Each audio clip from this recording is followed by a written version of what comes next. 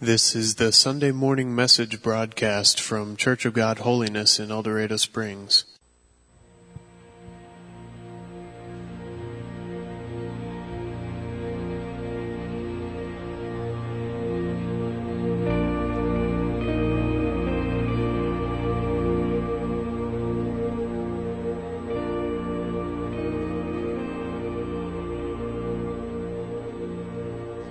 Jesus, friend of sinners, we have strayed so far away. We cut down people in your name, but the sword was never ours to swing. Jesus, friend of sinners, the truth's become so hard to see. The world is on their way to you, but they're tripping over me. Always looking around, but never looking up, and so double-minded. A plank-eyed saint with dirty hands and a heart divided. Oh, Jesus, friend of sinners, open our eyes to the world at the end of our pointing fingers. Let our hearts be led by mercy. Help us reach with open hearts and open doors. Oh, Jesus, friend of sinners, break our hearts for what breaks yours.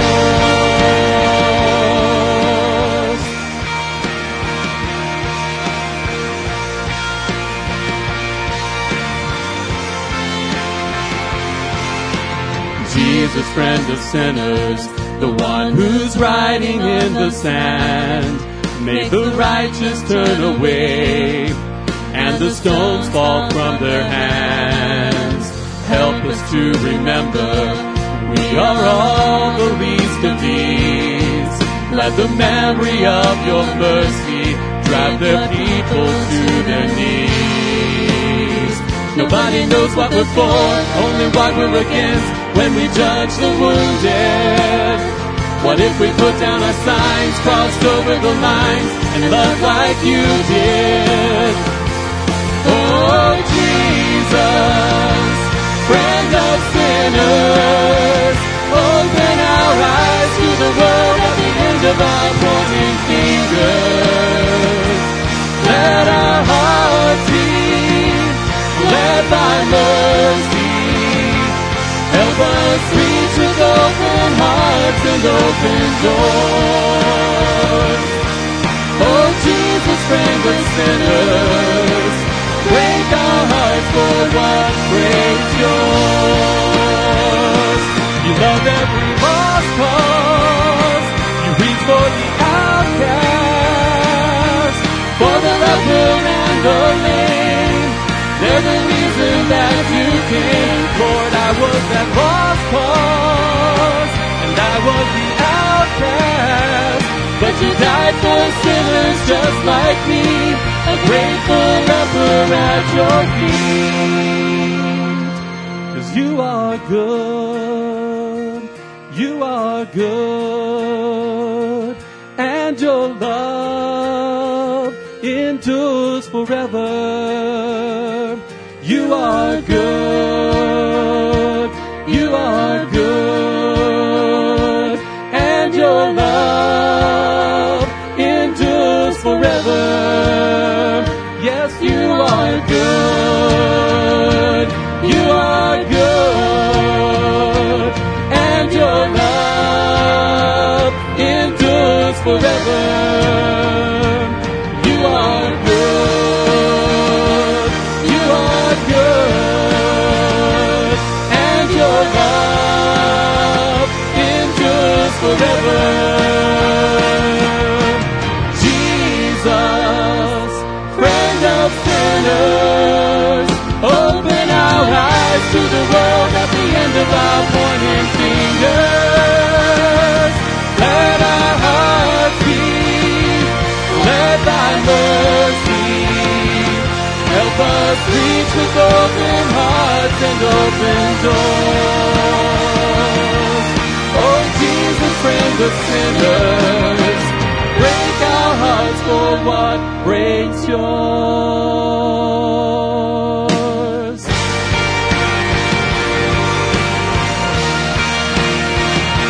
And I was the lost one, and I was the outcast.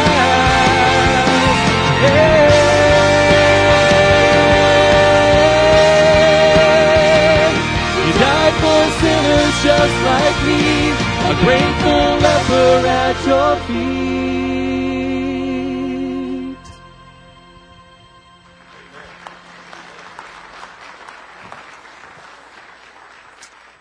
Thank you, Griffins, and that was just a perfect lead-in for our study today. If you would open your Bibles, please, to the book of Genesis, chapter 16.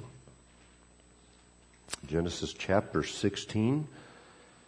And, we've been studying the book of Haggai, so you ought to be able to find Genesis a little bit easier than Haggai. I found that hidden in the shadows and nestled in the crevices of fairly well-known stories in the Bible are some powerful but many times unnoticed secondary truths. And it's probably my warped personality, I'll admit that, but I love trying to dig past the obvious in Scripture. There are those obvious truths that just jump out at you, but I love to dig past them and try to uncover truths that sometimes are a bit more camouflaged. And so our Scripture today, if you were raised in church, and many of you were, our Scripture will be quite familiar, but the truth that we want to extract from this lesson is not quite as familiar because it's not the typical focus of this story. Now, to find that little hidden gem, we're going to have to read an entire chapter from the Old Testament, but it's not like we're reading Psalm 119 that has 176 verses or whatever it does, but this is a chapter that only has 16 verses, and they're pretty short verses. So if you want to just follow along while I read, I'll be reading from the New Living Translation today.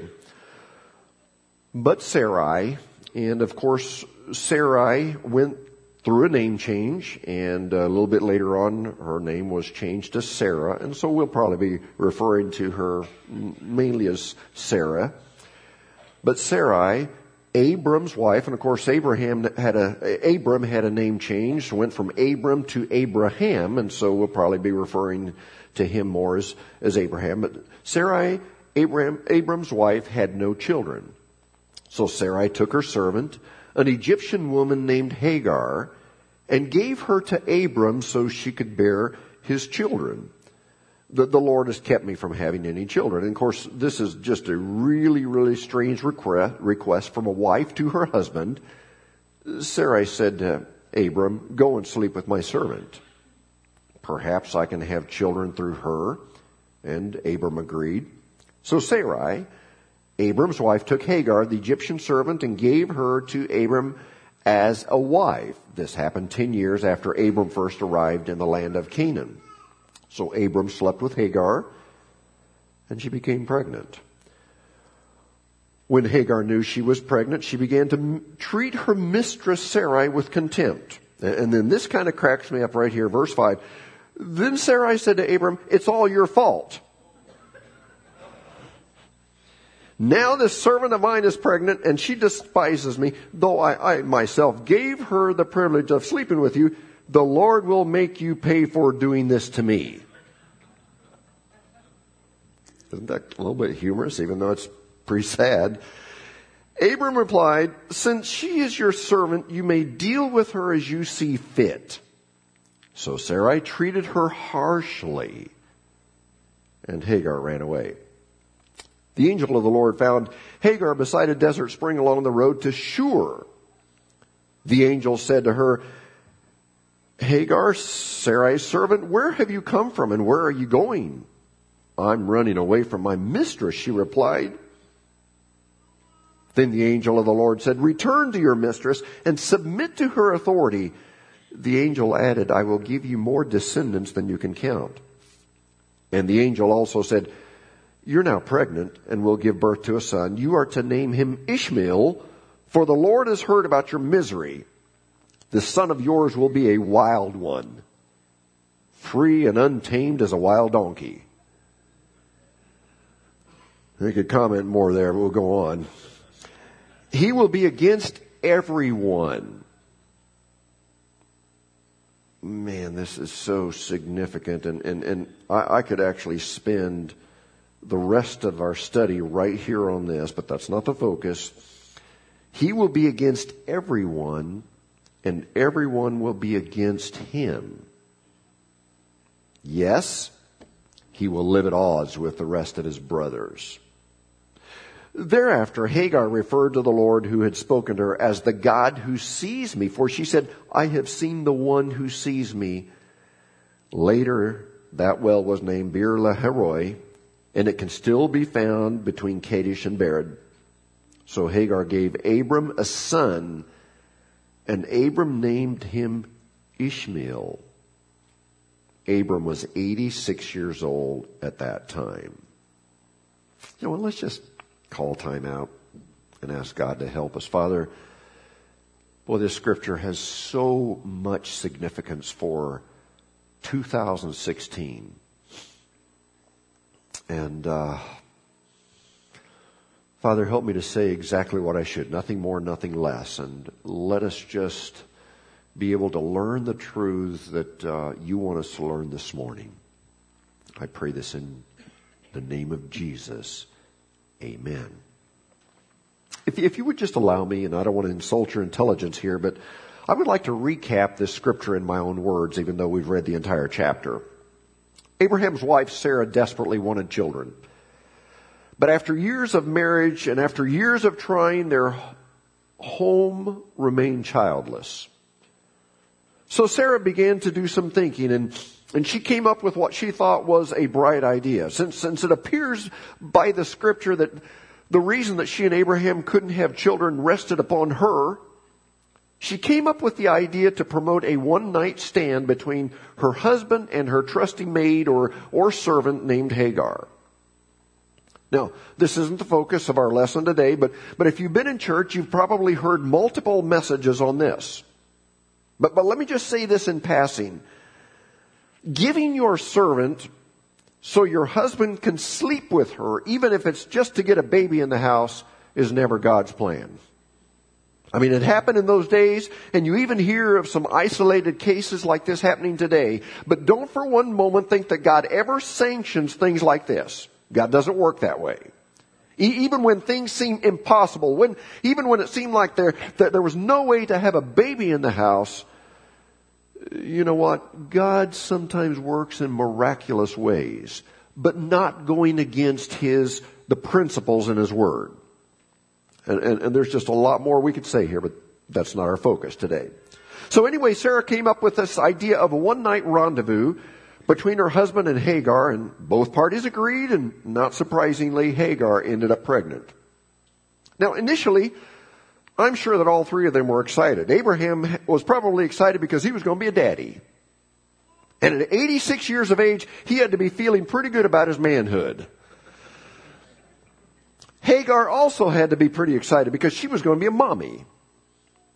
And not to mention that the father of the child, which was Abraham, was someone very influential and rich. So as a mere servant, she had to be feeling pretty good about her status as well. What about Sarah? Well, of course Sarah was excited. She had concocted this whole plan, and even though it was kind of a strange way to go about it, yet she had to be excited because she probably thought that Hagar, who was much more than just a servant to Sarah. In those days, many times servants were like part of the family. They were best friends. But she probably thought that her friend and faithful servant Hagar would carry the baby until it was born, and then with great excitement give the baby over to Sarah to raise as her own. And she thought that Hagar would just smile and watch Sarah's joy and just cheer her on. But as you can imagine, with plans like this, not everyone lives happily ever after. And really, ladies, can you imagine carrying a baby to full term, giving birth to that baby, and then just giving that baby over to your boss that happened to live in the same house as you lived in, and every day right in front of you, you would see your baby and hear your baby call your boss and best friend, Mommy? Well, that bright idea didn't turn out to be so bright after all. And the good relationship between Sarah and Hagar didn't even last until the baby was born. While Hagar was still carrying the baby, she began to sort of enjoy the fact that she was carrying Abraham's baby, and so she began to flaunt it over Sarah. And you know how that went over. It led to terrible friction between Sarah and Hagar, who at one time were probably best friends. Not only that, but that whole situation opened the door for marriage problems between Abraham and Sarah. And we read this, but Sarah confronted Abraham and said, Abraham, this is all your fault, and you brought this situation on us. And yeah, I arranged this. It was my idea, but it's still your fault. And I love the last part of verse 5. Sarah says, Abraham, God will get you for this. He'll make you pay. Well, Abraham was a wise man and probably knew that whatever he said would be wrong. And so finally he just said, honey, Hagar works for you. She's your servant. You just take care of the situation however you want, and I'll support you. Well, Sarah did handle this situation. Not in a very godly manner, not in a very mature way. And she began to lash out at Hagar, and she became downright mean.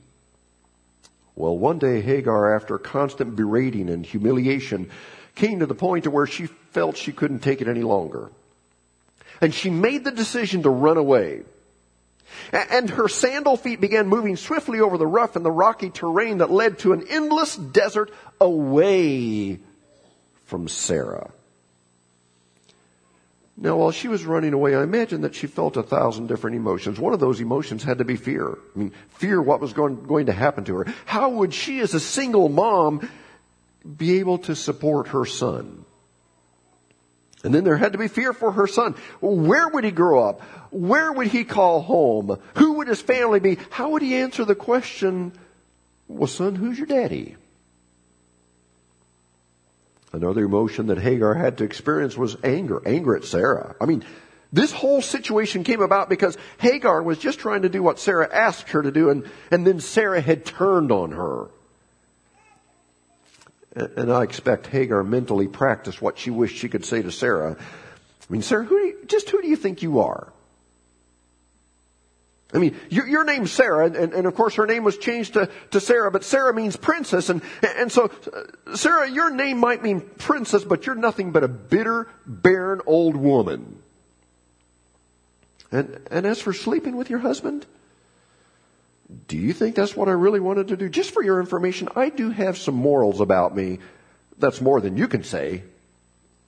You know, I'm just kind of imagining that this is maybe what Hagar was rehearsing in her mind. And when I slept with Abraham, I was just trying to please you, and now I'm carrying his child, which, by the way, is more than you could ever say.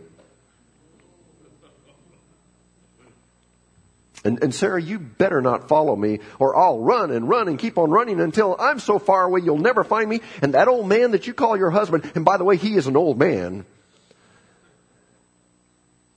But even if he is the father of my baby, if you keep harassing me, he will never ever get to see his baby, and you will never ever get to hold his child.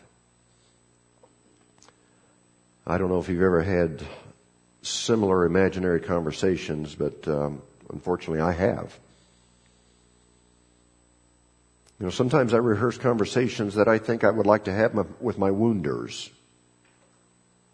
And I sharpen my words like knives on flint, and as my words get sharper and sharper, I find myself getting angrier and angrier and more justified in self-pity.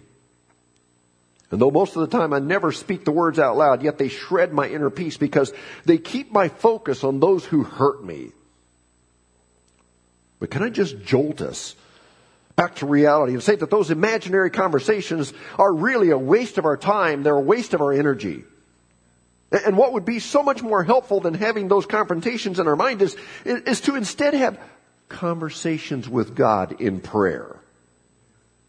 And that's what David did. David was always being criticized David was always being hurt by people, and many of David's prayers in the Psalms were in response to being hurt by others.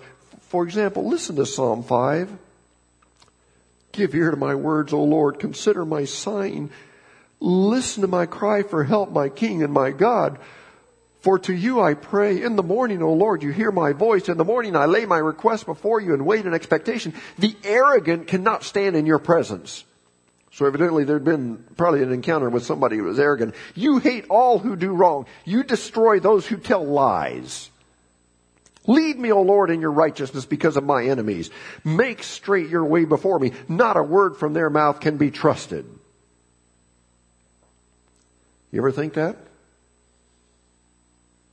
You know, the saying is that, they're lying when their mouth is moving. That's basically what David is saying. Not a word from their mouth can be trusted. But let all who take refuge in you be glad. Let them ever sing for joy. Spread your protection over them, that those who love your name may rejoice in you. For surely, O Lord, you bless the righteous. You surround them with your favor as with a shield. And so David, instead of rehearsing what he would like to say to his wounders, those who had hurt him, he just pours out his heart to God. But then, listen, this is the part I want to point out. David begins his prayer complaining, expressing anger towards his enemies. But then you can almost pinpoint the place where his focus changes from his enemies to his God. In this psalm, he wraps up his prayer by expressing his praise to God, saying, For surely, O Lord, you bless the righteous. You surround them with your favor as a shield. Which leads me to say this. It's okay to do some complaining to God. It's okay to pour out our hearts and tell God about the way we've been wronged. But listen, at some point in our talking to God, the focus needs to get off of us. And the focus needs to get off of our wounders, if that's a word.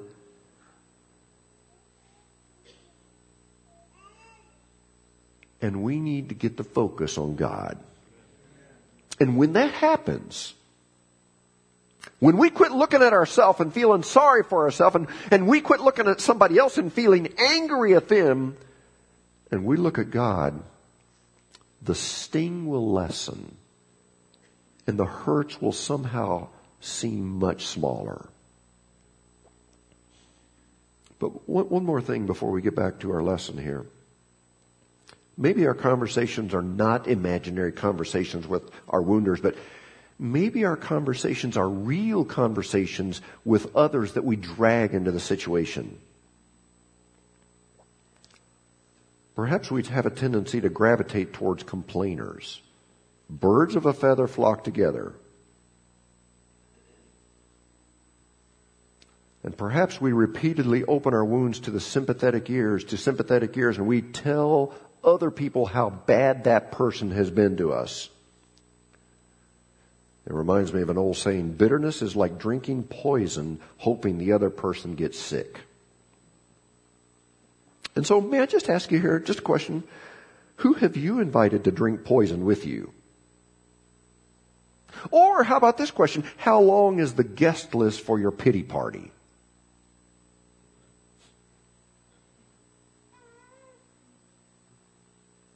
Do we just need to open the altar up right now? And are you gathering an audience to listen to your complaints? If you are, remember that pity parties never bring healing. They just deepen the wounds by repeatedly exposing them. And these kinds of discussions, they are focused on our hurts instead of our healer.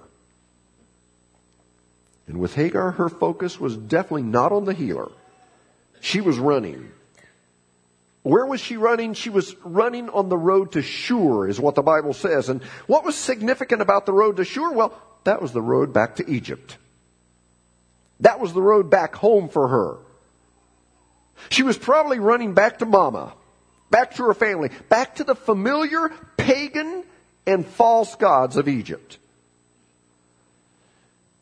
You know, she kind of reminds me of the Apostle Peter. Remember in John chapter 21, verse 3, after his dismal failure as a disciple and he denied his Lord, What did he do? He went back to his prior life occupation of fishing. And it wasn't an issue that he'd just gone fishing to try to clear his mind. But Jesus had called him to make disciples, and he had left the calling that God had placed on him, and he went back to his former way of life. You know, I read this week, and Pastor Serbrook, I'm sure you've been at this longer than I have, but I read that 1,500 pastors leave the ministry every month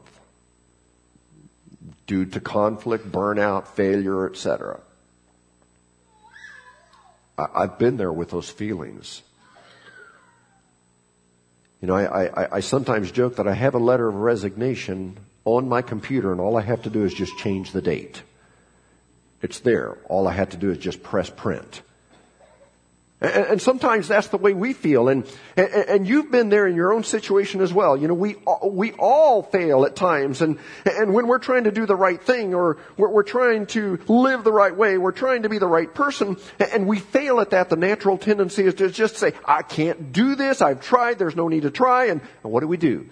Many times we go back to our former way of life, to our former addictions, to help drown out the pain. Well, it was at this miserable moment on the road to Shur that God showed up to Hagar and taught her a profound lesson. And here is the profound lesson. Even if you can outrun your wounders, you can't outrun God. And as Hagar ran deeper and deeper into the desert, I can picture her heart just about beating out of her chest. And I just can imagine that she's just gasping for air. But then something happens that probably just about pushes that emotionally and physically exhausted woman over the edge. Out of the clear blue, there in the desert, an angel appears to her. Verse 7 said, the angel of the Lord found Hagar near a spring in the desert. Now, Hagar might have been able to get away from Sarah, but she couldn't get away from God. And the angel of the Lord finds Hagar near a spring in the desert. Now, frankly, I don't ever remember seeing an angel, except for my wife. But besides her, I can't put on my resume that I've ever physically seen an angel. And so therefore, I don't know how I'd react to seeing the sudden appearance of an angel. A week ago or so at Walmart, I was minding my own business, as I always try to do. And all of a sudden, I saw a streak out of the corner of my eye, flying towards me at warp speed, and this being grabs me in a massive bear hug, and I think broke a couple of my ribs and lifted me off the ground. Now, I don't startle easily. Yet that did cause my heart rate to spike for a moment. Now, I quickly recognized that person that attends this church, and I probably wouldn't classify him as an angel. I might put him on the other side of the spectrum. I won't mention any names, Hans.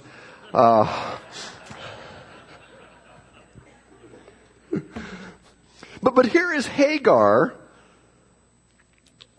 She's been running in the desert. She stumbles across a stream in the desert, and maybe she's grabbing a quick drink of water before trying to get more distance between her and Sarah. But there at the spring, all of a sudden, an angel appears.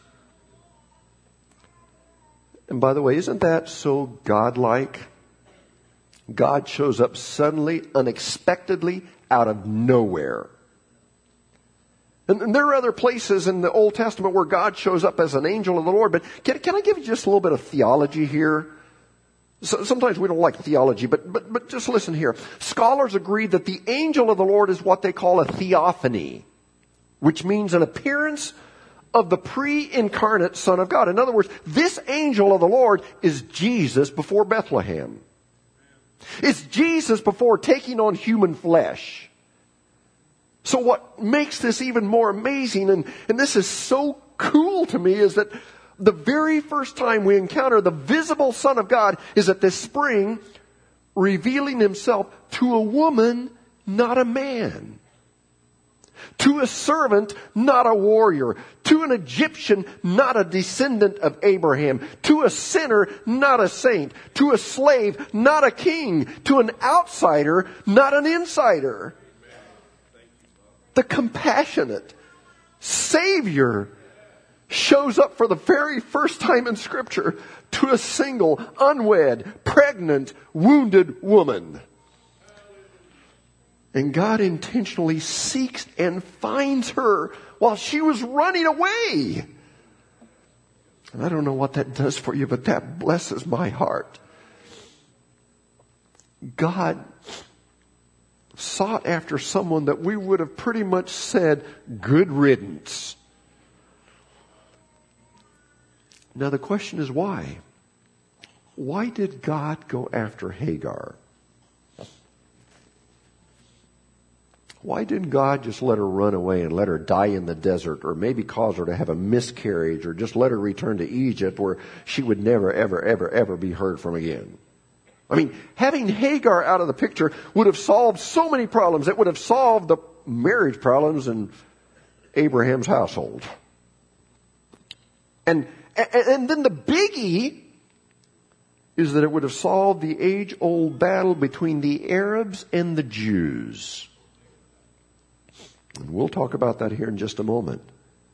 So why didn't God simply dismiss her as Abraham did? Well, the incredibly wonderful and amazing answer is because this is going to blow you away now. This is really deep stuff. But it's because God loved Hagar. And here's that little hidden nugget that I've taken 30 minutes to get to. But it's a truth that we can't afford to miss. God loved Hagar and cared so much about the suffering of this unwed, pregnant Egyptian servant that he left his throne in heaven and ran after her, pursuing her right into the desert. Even though she had partially brought some of this situation on herself. If you feel you're too bad for God to love you, you need to go back and study this story some more. Well, what does the angel say to Hagar? Well, God gives Hagar a message that she didn't want to hear. Has God ever given you a message you didn't want to hear? But she needed to hear it. And God said, Hagar, go back to Abraham and Sarah. Let me read it for you in verse 9. Then the angel of the Lord said, return to your mistress and submit to her authority. In other words, Hagar, go back to your old job. Go back to your boss. Go back to Sarah and submit to her. What does that say to us? This is huge. This tells us that we must not run away from our conflicts. Don't run away from your conflicts at church. Don't run away from your conflicts at work or at home, which is what most of us do. You know, we have a conflict with someone, first thing we do is avoid them. Is that right? We run from them. But God says, Hagar, go back to Sarah. What is this saying to you today? Are you in a conflict with someone in this church or at work or in your family? I believe the powerful message is go back and resolve it. And then listen to this. This blows my mind. Verse 10, the angel added, I will give you more descendants than you can count. What? I mean, through this child that was conceived in a less than noble way, God said, I will raise up more descendants than you can count. And of course, this child that would be named Ishmael would become the father of the Arab people. And yes, even though God would eventually give a son to Sarah and would choose him as the people through whom he would send his son Jesus, yet don't forget this powerful truth. God loved Hagar as much as he loved Sarah.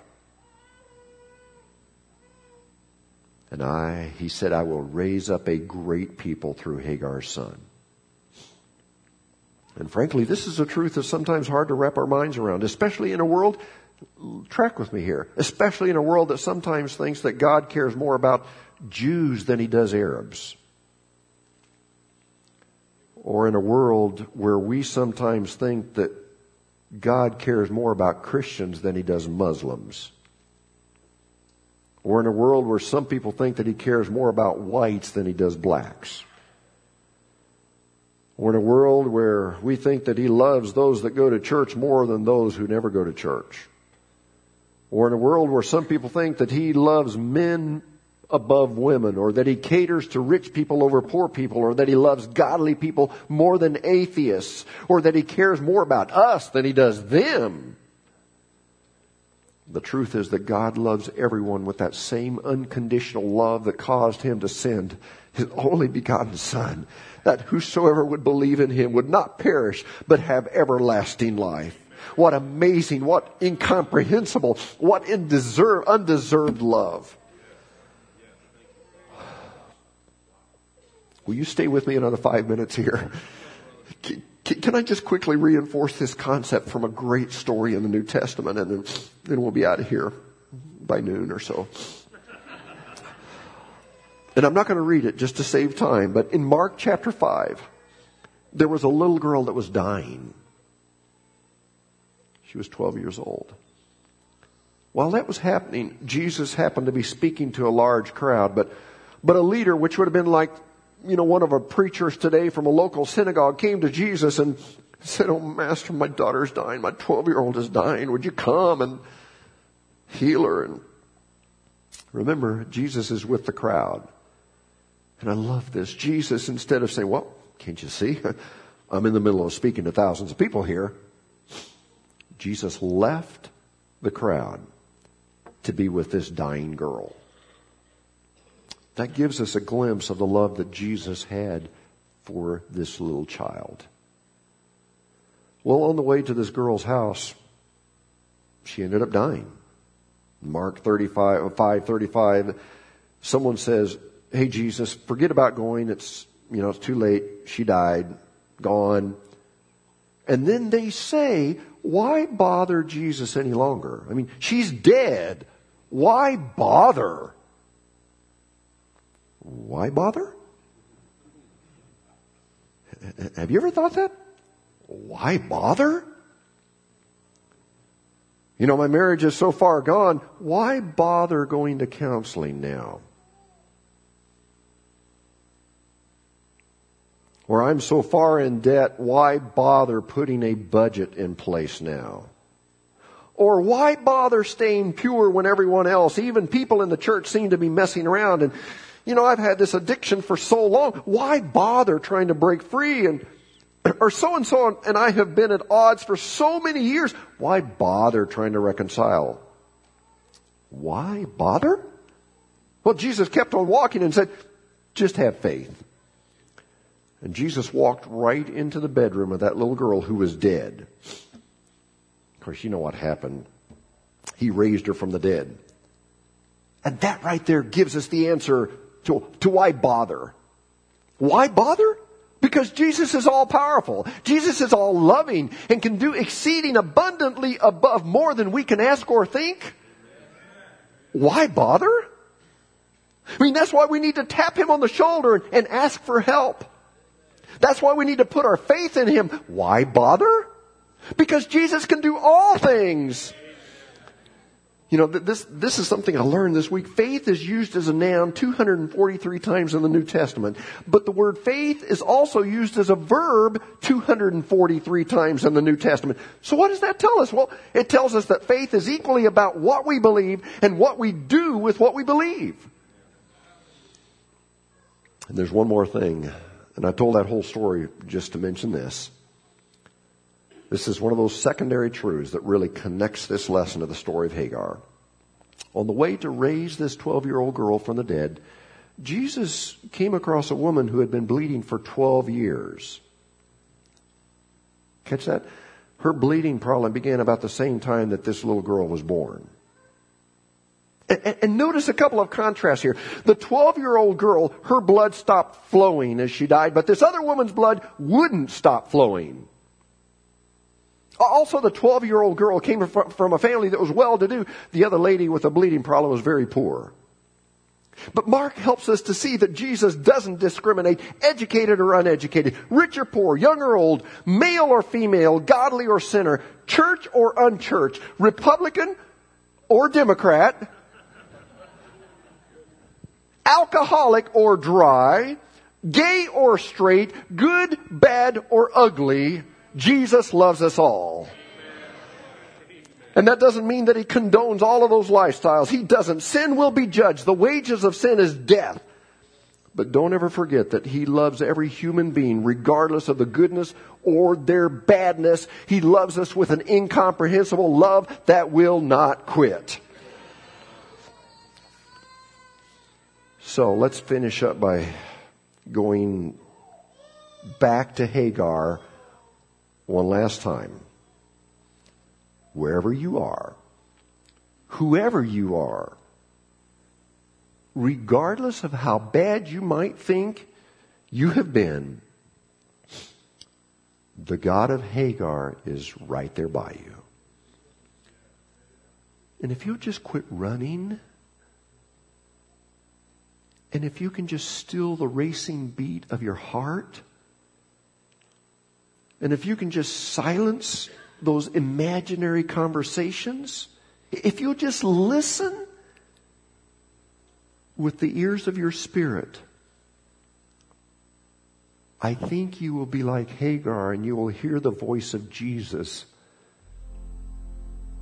not saying, "Hey, you," but you'll hear the voice of Jesus calling you by name.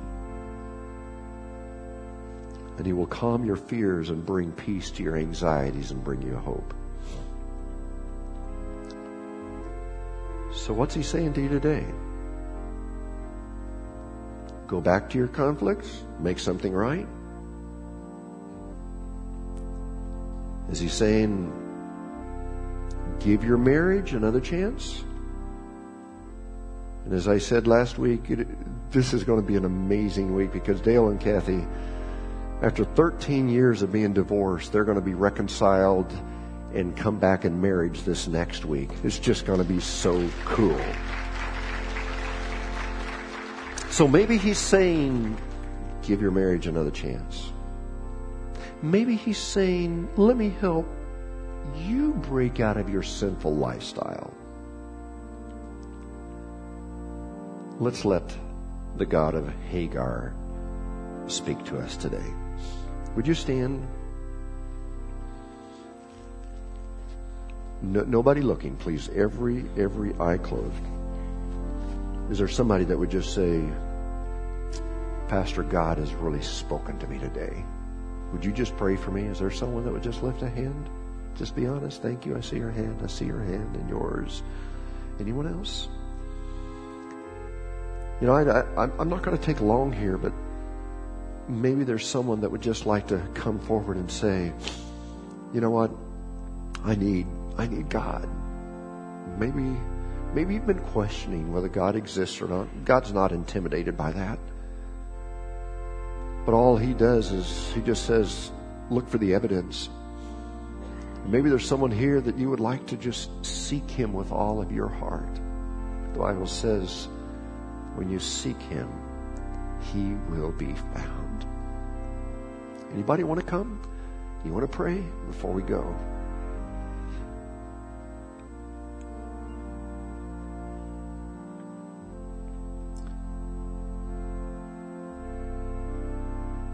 Lord, we always talk about the God of Abraham, but Lord, today we just want to talk about the God of Hagar, this servant that became pregnant in a less than noble way. That was running. that was kind of cantankerous. But Lord, you went running after her into the desert. Lord, maybe there's someone here that's been running. Maybe there's someone here that's saying, why bother? I'm too far into whatever. Why bother? Well, the reason we need to bother is because Jesus is all powerful and He can cause us to break free. And so, Lord, I just pray right now for those that raise their hands, that have issues they are dealing with. I pray that in the name of Jesus, that they would be able to break free. Oh God, I ask that chains would be broken today, and that hearts would be mended, that relationships would be healed. And the Lord, we would just accept the forgiveness that the God of Hagar has for us. Thank you for this time in your word. We love your word. Thank you for giving us this amazing book. Let us live our lives according to it. I pray this in the name of Jesus, our Lord and Savior. And all of God's people said, amen and amen. If you didn't have the courage to come forward, but you would like to talk or pray, whether it's today or throughout the week, make sure you contact us. We'd love to do that. You're dismissed. You've been listening to the Sunday morning message broadcast from Church of God Holiness in El Dorado Springs. Our messages are archived at www.eldochurch.com, or to order compact discs or DVD videos of the messages, call the church at 417-876-2200. Thank you for listening.